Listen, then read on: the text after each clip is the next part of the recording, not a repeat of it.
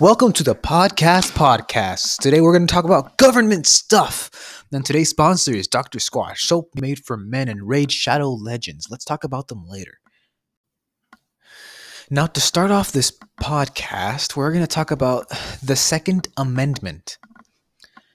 And Justin McFarland, he wrote for USA Today about, is open carry white privilege? Can only white people open carry their guns? And Justin McFarland, he's a service-disabled veteran of the war in Iraq with a decade of service and experience and a member of Safety Veterans Advisory Council.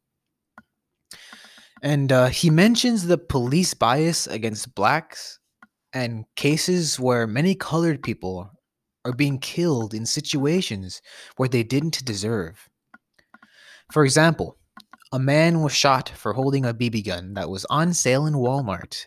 I think this all roots from racism news situations showing news from colored-focused gangs that are like focused on skin color. I mean, that's just racist itself, but yeah, I think it all started from news stations showing crimes done by those gangs, and mainly the colored gangs. I mean, we haven't had a white gang that I remember off the top of my head.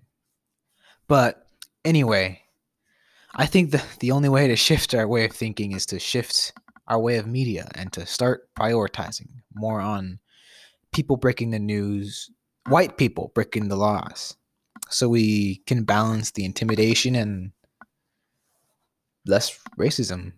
Yeah. If you heard all the stuttering and the pauses, well, forgive me because I find it an uncomfortable subject to talk about.